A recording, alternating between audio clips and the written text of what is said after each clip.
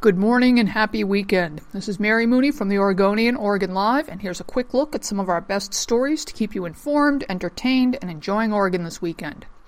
A historic total lunar eclipse will take place over both American continents this month, but here in Western Oregon, the event might very well be clouded out. The eclipse will happen Sunday, January 20th, starting about 7:30 p.m. on the West Coast.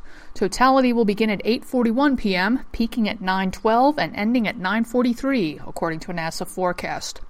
During that time, the moon won't be dark, but instead will shine bright red.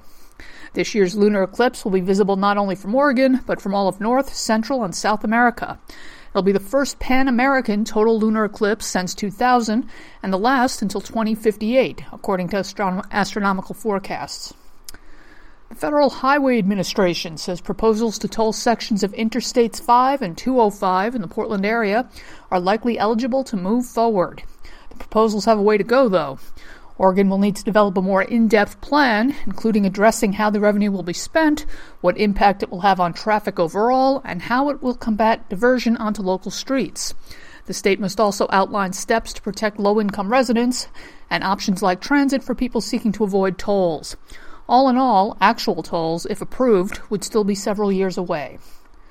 And in sports, the Portland Timbers and longtime defender Liam Ridgewell have mutually agreed to part ways. Ridgewell, 35, leaves the Timbers after 4.5 successful seasons in Portland. Ridgewell made 97 starts during his time with the Timbers, tallying 6 goals and 2 assists. He hasn't said what he plans to do next. For these and more news stories, pick up today's copy of The Oregonian or head to OregonLive.com. We'll be back Monday morning with another flash briefing.